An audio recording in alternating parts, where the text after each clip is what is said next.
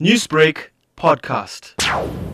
The South African Medical Association is not against any doctors coming into the country to help and assist us when it's needed. The South African Medical Association currently doesn't think that we need help from the outside, as we haven't moved into the pandemic yet. We still don't know when that is going to happen.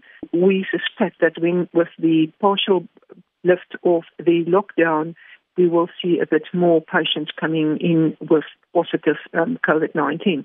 Some have pointed out to the issue of unemployed healthcare professionals in the country itself that government could have utilised or roped in. But what does the numbers suggest regarding unemployed doctors in South Africa? We're not sure about the total number of unemployed doctors in South Africa. We think it's around about 100 plus, but we have a lot of more doctors that is retired.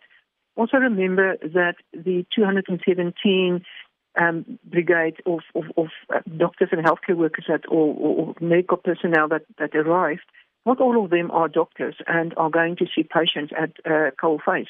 So what is going to happen? They're going to assist, especially in the deep rural areas. So one can easily use your own retired family physicians to assist in that endeavour, and then take it from there on.